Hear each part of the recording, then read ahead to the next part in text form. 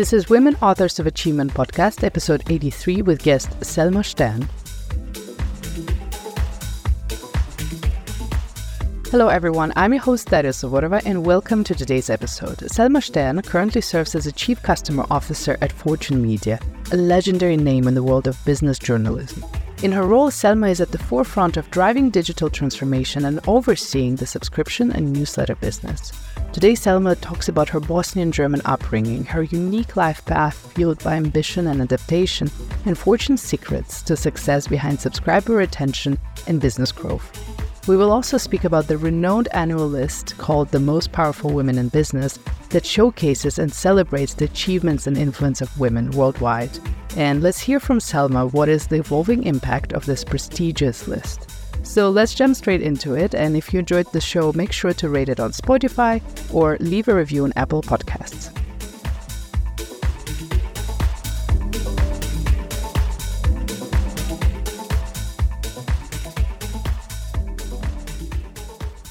Selma, welcome to the studio. I am so thrilled to welcome you today. I think the last time we met was at this beautiful brunch. It was a sunny Sunday afternoon and, we chatted shortly and I think we were about to leave the brunch. It was not a very long conversation, but you mentioned a couple of things about yourself. And I was like, well, such a cool woman. I really would like to interview her on my show. And that was perfect because you teased me with your story, but you didn't say much. And that kept me thinking okay, I'm going to ask her other questions on the show today. Great. So Thank you so much for having me. So I'm excited. Thank you so much for coming. And I think, it's just been was it just 1 month, right? Since we saw each other. Yeah. So quite recently. So one thing I was very curious is your origins and your background. I know you have this relationship with your Bosnian roots and growing up in Germany. Can you tell more about that? Yeah, absolutely. So I was born in Sarajevo, in what was then Yugoslavia, which was in Bosnia now. And when I was 5 years old, that was in 1991. Now you know how old I am. In 91, my parents decided to move back to Germany in their case because they had lived in Germany prior to 1986 when I was born. And then I lived in Heide in Schleswig-Holstein, small town in the north of Germany, and then in 95 my parents moved to Neubrandenburg, which is in, I always have to add that because it sounds like it would be in Brandenburg, but it's not. It's in Mecklenburg-Vorpommern in the northeast of Germany, and that's where I grew up. Cool. Where does your name come from? It's if you see it once, you won't forget it because it sounds very strong, Selma Stern, and it's written very clearly. What's the story behind it? Yeah, the good thing is the name works in every language. Probably that's exactly what I meant to say. Yeah. So it's funny. Selma is a very, very typical Bosnian name, a very common name. And funnily enough, every time I get into a cab in Berlin and the taxi driver happens to be Turkish, they either talk to me in Turkish or they ask me if I knew that Selma was a Turkish name, and I tell them yes, but in my case, it's not Turkish, it's Bosnian, but because the Ottoman Empire was in Bosnia for such a long time, there are lots of Turkish names in Bosnia. However, that name was given to me by my half Jewish, half Croatian Catholic father, whose family is from Croatia proper, and that's where the Sterns are from, and in Croatia, it's actually Stern with that little hook on the S. Okay. Yeah. But it still means a star. Yes. I think they were originally German Jews, 5 generations ago and then moved to Croatia. Cool. Very complicated. Well, this is amazing last name to have. You can be just call me Star. It'll be hey, nice to meet you. I'm just a star. So haven't tried that yet. Could be very humble, But since with your background and moving a bit, how were you discovering and rediscovering your identity?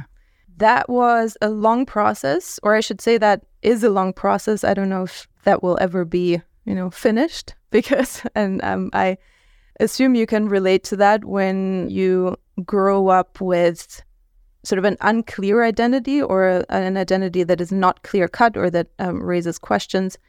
It's something that you're forced to think about much earlier than your peers might be. And if I'm honest, it was something that I didn't like to think about for a very long time. And I just thought, just leave me alone. I'm from Neubrandenburg and I don't want any of these complications. And then I also had a phase where I wanted to lean into those Bosnian roots a little bit more. And then I realized when I went to Bosnia that I really didn't feel Bosnian. Like I felt very German when I was there. So I guess the bottom line is just have to learn to live with that ambivalence and see the beauty in it, quite frankly. Because do you feel like it makes you a bit more stronger? Because you do have those different perspectives, and I can imagine when you went to live in the States and work in the States, that also gives a bit of more context, more different views that you bring into the game, into the work. Interestingly enough, in the United States, I always felt like it was less of a thing, like less of an issue, because vast majority of people have some kind of, and we like to call it in Germany, migration background, quote unquote. So my name doesn't raise any questions in the States. Like I'm Selma from Germany, and that's it. In Germany, it was always a little bit more complicated than that, I guess. Yeah, that's very interesting. But as I said, I can definitely relate also, like living in different places. But to me, it always felt, it gives a bit of a strength because you feel like you have so much contact to different cultures. And also like growing up now in the States and being in Germany for 8 years, you can see those different pros and cons. I agree. I think growing up, we're speaking different languages kind of forces you to, and I think, I'm no expert, but I have read and heard that it actually kind of changes the way your brain chemistry works, in the sense that it makes you think a little bit more flexibly, I guess. What I would say about what you just said about the United States, I completely agree. And that's actually something that kind of keeps drawing me in. I know we'll talk about this in a little bit, but I've lived in the US twice. The second time was very short-lived because of the pandemic. I just moved to the US before. Maybe you can tell that story. Yeah, happy to. The reason why I really like working in the United States is exactly what you just said. It's faster. There is more of a, people accept mistakes and move on. There's this incredible expression that I learned recently. I didn't know it before. Throw spaghetti at the wall and see what sticks. I heard that in a professional context. I've never heard, a German manager say anything like that. So it's, I really like that about the States. And so the story is, I was at Axel Springer for a while after I started my career in management consulting. I then transitioned into the media industry, and Axel Springer sent me to the United States on a sort of secondment to build the subscriptions business at Insider, which in Germany is more known as Business Insider, but it has these two brands. And I absolutely loved that job because it was a fast-growing business model. It really felt like being in a startup. And I think that might have to do with, I don't know to what extent it's the fact that it was an American company, and on the other hand, it was also just a purely digital native company. So there's those two components, but I loved the speed at which we operated and the ease. You shared this quote with me earlier, and life can only be understood backwards, but it must be lived forwards. And you said that this is really, you feel very connected to this quote specifically. Very much. Yeah, very much so. If you had asked me in 2017, when I was thinking, okay, I should get out of management consulting, what could be the next step? Axel Springer is right across the street, and there's this opportunity. That's a very different story than kind of what it looks like in hindsight, where I somehow gravitated to an industry that I'm actually very, very passionate about, and that I think I'm going to stay in. Last year, I should add, I transitioned from Insider to Fortune, which is another New York-based media organization. Although before I started at Fortune, I was actually telling my entire net, so it's okay that I'm that I'm sharing it here. I was telling my entire network that I'm done with the media industry. I want to work in a fast-growing B2C subscription startup in Berlin because there are so many of them, and I wanted that fast growth environment, and I thought I wouldn't find that in media anymore. And then Fortune knocked on my door, and I talked to them. I first thought, I can't do this remote thing again. I don't want to live in Berlin and work in New York. But I talked to the management team, to the wonderful editor-in-chief, Alison Chantel, who's our age, the youngest editor-in-chief and the first female that Fortune's ever had. And I saw her interview introducing the list, the most powerful women list, and I think she was brilliant. Yeah, she's just wonderful.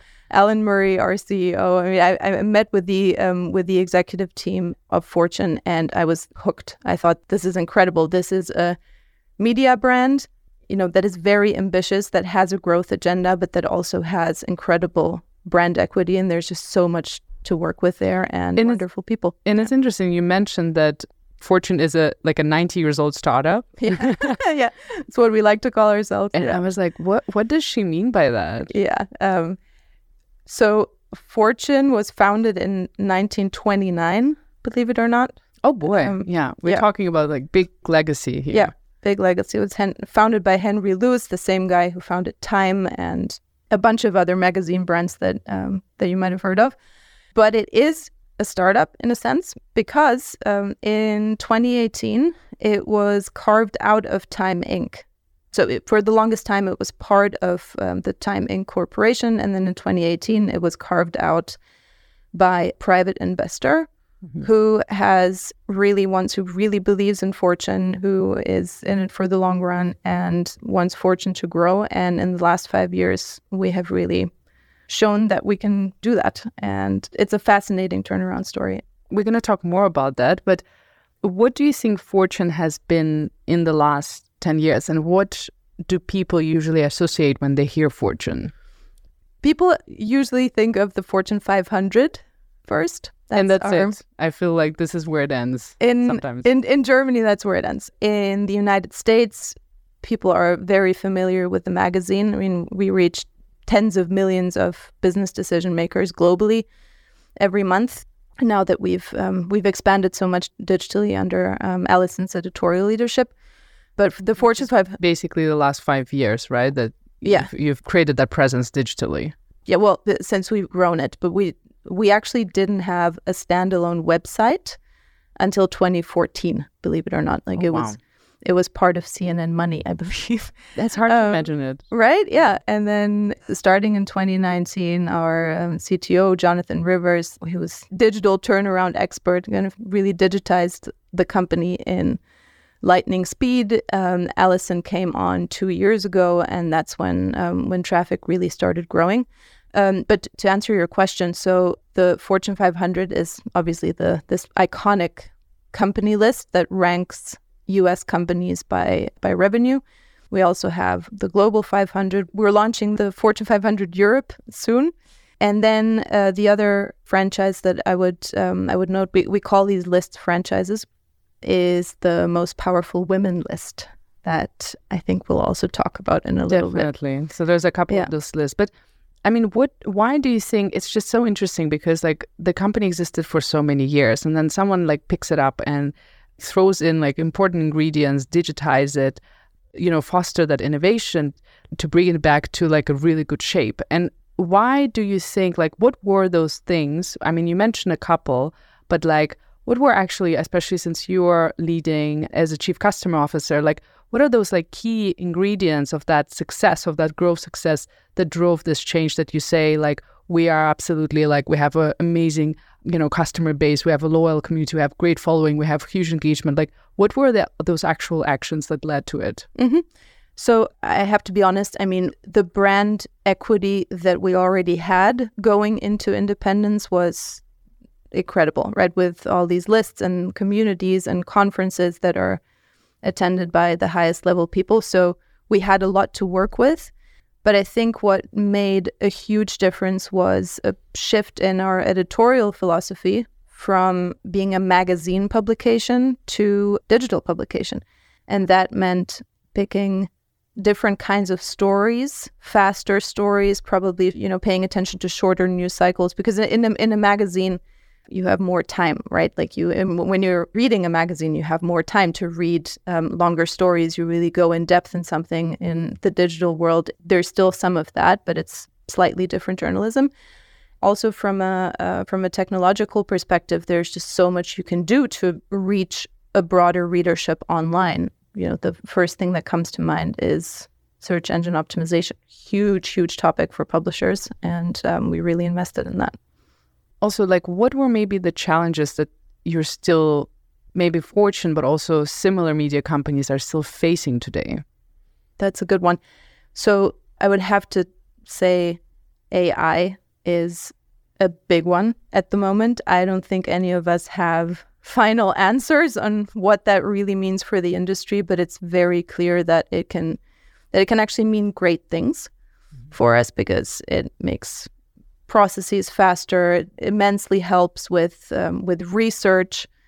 We can also do amazing things with our treasure troves of data that we have from all these lists. But there's another challenge, I think, that is not that talked about, and maybe it's not as sexy as AI, but that is culture change, I think. And especially for brands that were very successful in the print age, it's easy to underestimate the importance of becoming an organization that can do digital growth, because it requires a completely different way of working. I mean, this is not often thought about, but when you think about it, the print industry was this massively profitable, super stable, siloed industry where the newsroom would do its thing, and then the ad sales team would do its thing, and production and distribution would do their thing, and it didn't require a lot of collaboration across these different departments. In the digital world, you can't operate that way. You have to talk to each other constantly. You have to be faster and more agile, to use that 100%. Very, very overused word. But also it's interesting because Fortune is such a legacy name, and this, what you just said, this culture change, feels like a double-edged sword. On the one hand side, you have this legacy, you have a name. I mean, this is also a question, how did Fortune earn this name and reputation? What have they done? And probably this is the consistency. This is being present since 1929. Being all those years there earns you this reputation. Would you agree with that?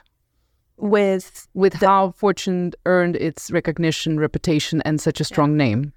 Well, with decades of excellent business journalism. Ultimately, that's what it's all about, right? We can do all of these lists and fancy new business models, but at the core of it, there is always our journalism. And with that, still, with the digital era forcing you to make change, this becomes not enough. You have to adapt. And this is interesting, having this legacy name, having this kind of stamp of approval over those years, you need to adapt quickly to not die out. Yeah, absolutely. You have to pay attention to competition. And maybe this is another point worth noting here. In the print era, journalistic organizations almost had a monopoly over news, right? Because where else would you go for trusted information? Whereas now with social media and independent people who are not, journalists who work full-time at a journalistic organization can do a podcast. There's just a lot more competition and a lot more, pressure to really define your brand and to stand out so that you are the trusted go-to place in this digital world where you just have this barrage of information. That's also a big challenge. Yeah. But tell me about, you said that Fortune knocked on your door.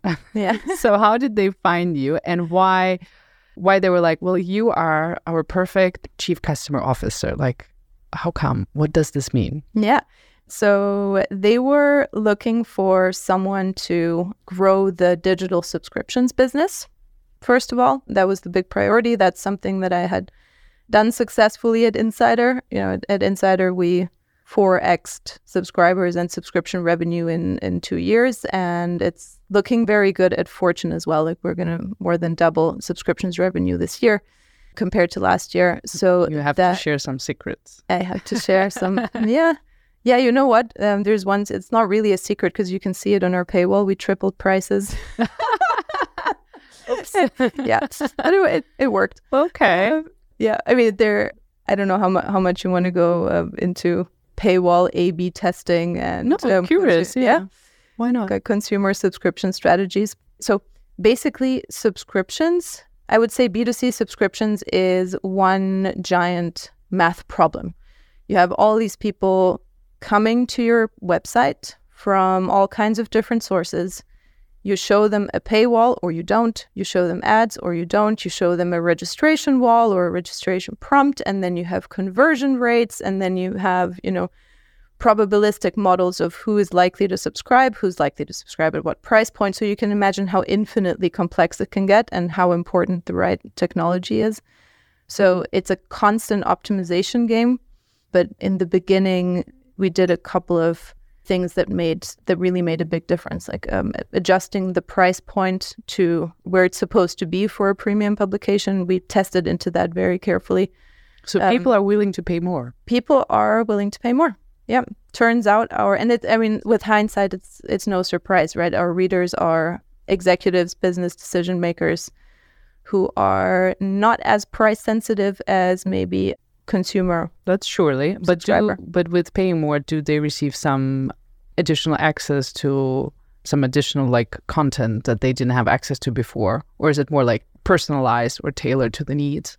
So we are expanding editorially quite a bit. So there's simply more relevant content that we're putting out, but we are also building a sort of more of a membership strategy, right? Where as a subscriber, you might get exclusive invitations to events that we put up, or you might get a preferential rate to something else that we're doing. So we're definitely working on that, but it's always a work in progress. Okay, so those are the things they said, we want you to replicate the success that you had at Insider here at Fortune. Mm-hmm. And to build, and that's the sort of second part of what I do, is to build better commercial relationships with our readers, so to speak. So ultimately that means marketing, which it functions slightly differently in a news organization because you have that reach that others pay for, right? Mm-hmm. So paid marketing is not necessarily a big component of what we do. But still, the question is, how do you reach the right person with the right product? So it's marketing and, as of late, also brand marketing and PR, because we need to tell that wonderful growth story. That's exciting. And how do you maintain those loyal customers that are already subscribers that are part of that community? Mm-hmm. How do you maintain that relationship? With email plays a huge part. Whenever someone either subscribes or enters our ecosystem through, let's say, a newsletter subscription, we will do our best to offer them relevant content to keep them engaged. How do you track trends? And when it comes to consumer behavior, when it comes to various trends, what is your go-to source to make sure that you're up to date? So I think in two very different ways. One, I think, is just staying plugged in your industry, in your community, going to conferences or to events and just understanding what people are talking about and what the trends are. The other kind of very different way that is equally important is to really understand your data. Because especially when you operate in the digital world, you are creating so much interesting data every day, but it's really not trivial to build the systems and to analyze the data, but also to ask the right questions. So that's a big focus. Thanks for sharing. So this podcast is really about, women authors of achievement. And the moment, I think, when we were collecting information for recording, I was asking, it was just right that moment, the Fortune's Most Powerful Women in Business list was released. And that also answered my question because you told me you were in New York. And I was like, okay, cool. What's happening there? And probably this was happening. Yeah, that's right. And this list has become a very prestigious recognition in the corporate world that showcases and celebrates achievements and influence of women in various industries and sectors. And I was like, this is perfect timing because, the show is about that. The show gives visibility to women. I think in a also different way. It's not about being in the most successful company. When it comes to women I host here, it's more about those stories. And in my podcast, achievement can be translated for people differently, right? It has different dimension and different spectrum. But still, I was like, this is so exciting because there is more visibility out there for powerful, successful women in business. So you have also Kim Kardashian on the cover. Let's start with that. Why Kim? Yeah, because, if anyone doubted that Kim Kardashian was a serious, brilliant businesswoman, I think they no longer do. She's starting a private equity fund with, pretty amazing partners. Someone from the Carlyle Group is involved. It's a really serious operation, and people who work with her, who have met her, attest to her being a brilliant businesswoman, and that's why she's on the list. Okay, so tell me, how did this list come to be, and why most powerful women in business? Yeah, so strictly most powerful women in business, that just works with our brand. That's what we're all about, and we want to showcase the success of women in the corporate world. Most of these women on the list run huge businesses, most of them in the billions, P&L responsibility or assets under management or some kind of metric like that. Or if they don't have strictly P&L responsibility, then, like the head of HR at Amazon, who's on the list, who oversees like 1 million workers. The dimensions of business achievement of these 100 women are just phenomenal.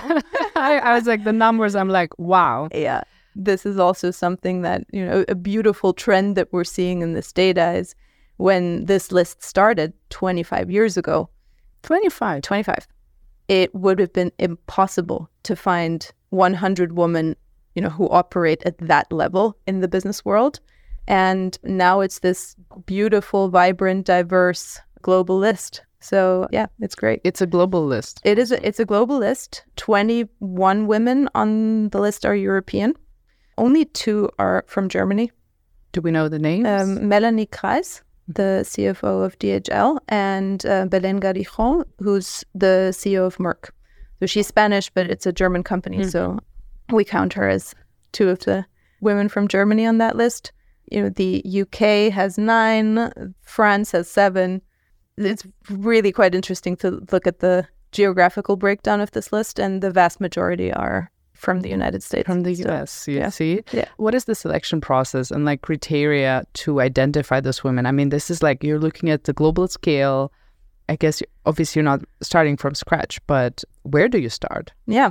So we have a team that works on this very, very diligently, and there's a whole methodology behind it. Basically, there are 5 criteria. 2 are quantitative and 3 are more qualitative. The quantitative criteria is the sheer size of the business. The second quantitative criterion is also the health and the success of the business. So that's a big part of it. Another criterion is, how does this woman use her power for good? Number 4 is, what are her growth prospects? Like what's ahead for her in her career, and what's the potential? So that's more forward looking. Are there any particular women that you resonated the most with? Honestly, so many of them. I could talk about this for forever, but let's start with the number 1 woman on the list, Karen Lynch, the head of CBS. No woman has ever led a bigger business than Karen Lynch. This is we're talking about more than 300 billion in revenue. And her personal story is incredibly inspiring. She had some very difficult health situations in her family when she was younger. That got her passionate about healthcare, and then she became the biggest power player in the healthcare system ever. So that's an amazing one. We have the first transgender woman on the list this year, the CEO of Coty, the French cosmetics company. Also a fascinating personal story of French Algerian background, rose through the ranks at French cosmetics companies. Super cool.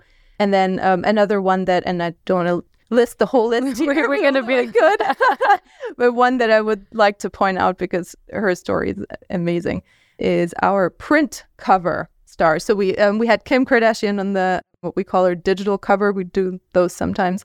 And on our print cover on the newsstands, you will see Mira Murati, the CTO of OpenAI, the company that brought us ChatGPT. Amazing. So as the CTO, like she actually Wow. built it. Like you could say she is single-handedly revolutionizing everything. Everything this year, pretty much. Yeah. It's on everyone's mind. Yeah. One thing I wanted to ask also, you said that you were doing this list over 25 years. And you said, I mean, there was more women right now in those leadership roles, but what do you think this list also signals? I mean, from the feedback you've been receiving, from the readers, what do you feel like what kind of message it sends with every year more and more? Well, first of all, there are more powerful women to choose from. I guess the selection process gets harder and harder every year, which is a good thing. And I would also say the list is getting more diverse every year.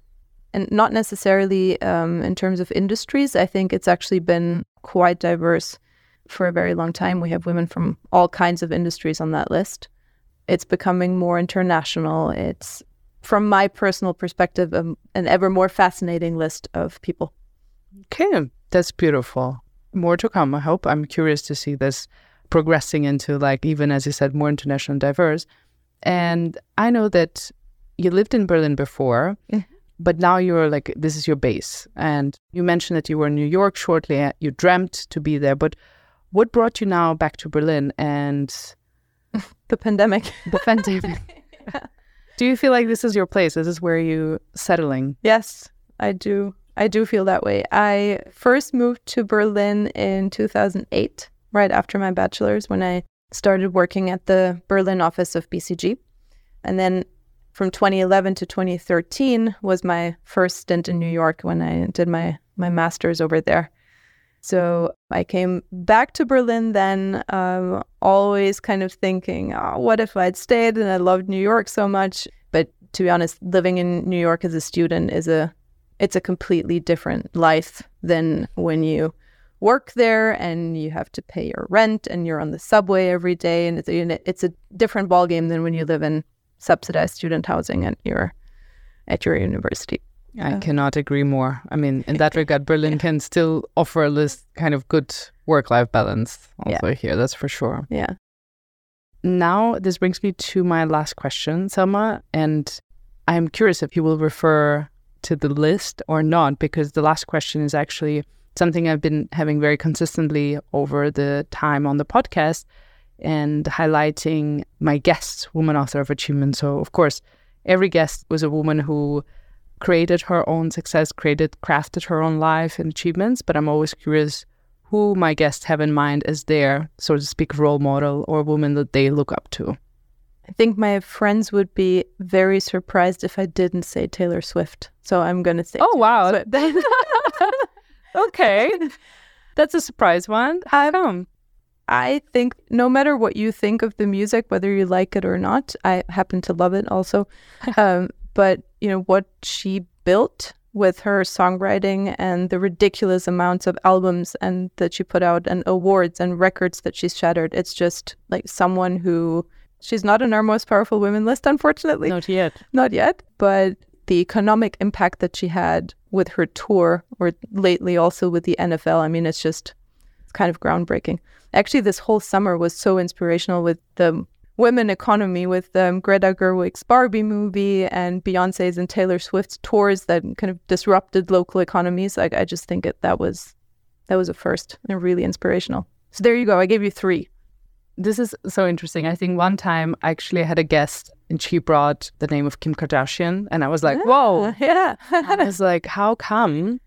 I had on my podcast Emma Tracy and I was also like, she didn't tell me who will be her Woman Author of Achievement. And suddenly she's like, it's Kim Kardashian. And she's like, I'm so happy I can finally say this. And now I keep it as a bit of a hanger that now you have to hear her response why and listen to that podcast. I will. With Emma Tracy. I can totally see why Kim Kardashian is her Woman Author of Achievement. Yeah. I mean, the reason why these private equity titans are partnering with her is because she is probably the biggest consumer marketing machine out there right now. Exactly. With the incredible following that she has, with like an incredible instinct for brands. And her Skims business is like, it's a $4 billion business. It's huge. Crazy. It's crazy. Oh yeah, but this one goes to Taylor Swift. Yeah, this episode. So thank you so much, Selma, for being on my show. I think I really love like your perspective and like sharing your background story, telling a little bit of your like life and like how you moved around and you found yourself. it's also really exciting to see someone so passionate about to be where you are right now with Fortune. And I'm actually very thankful that you explained like where is it standing today, because as you said, sometimes people assume something based on the legacy, but that it's so innovative, it's so agile is not necessarily something I had in the back of my mind. And thank you for introducing that. It was really refreshing to hear. And I'm excited about the list, right? The most powerful women in business list and how that grows.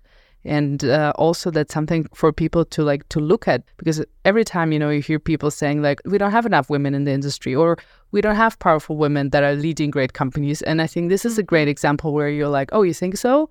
Check out this list. Yeah. And then, yes. And then, tell me if you would, say exactly the same thing. So I think this was really insightful. Thank you so much, Selma, for being on the show and telling your story. Thank you so much, Daria.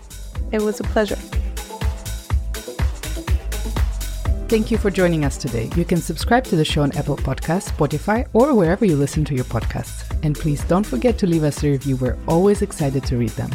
If you want to interact with us, the guests, or the podcast listeners, then head over to our Instagram page at waa.berlin. And while you're there, make sure to check our webshop. Thank you again for listening, and we're looking forward to being back soon.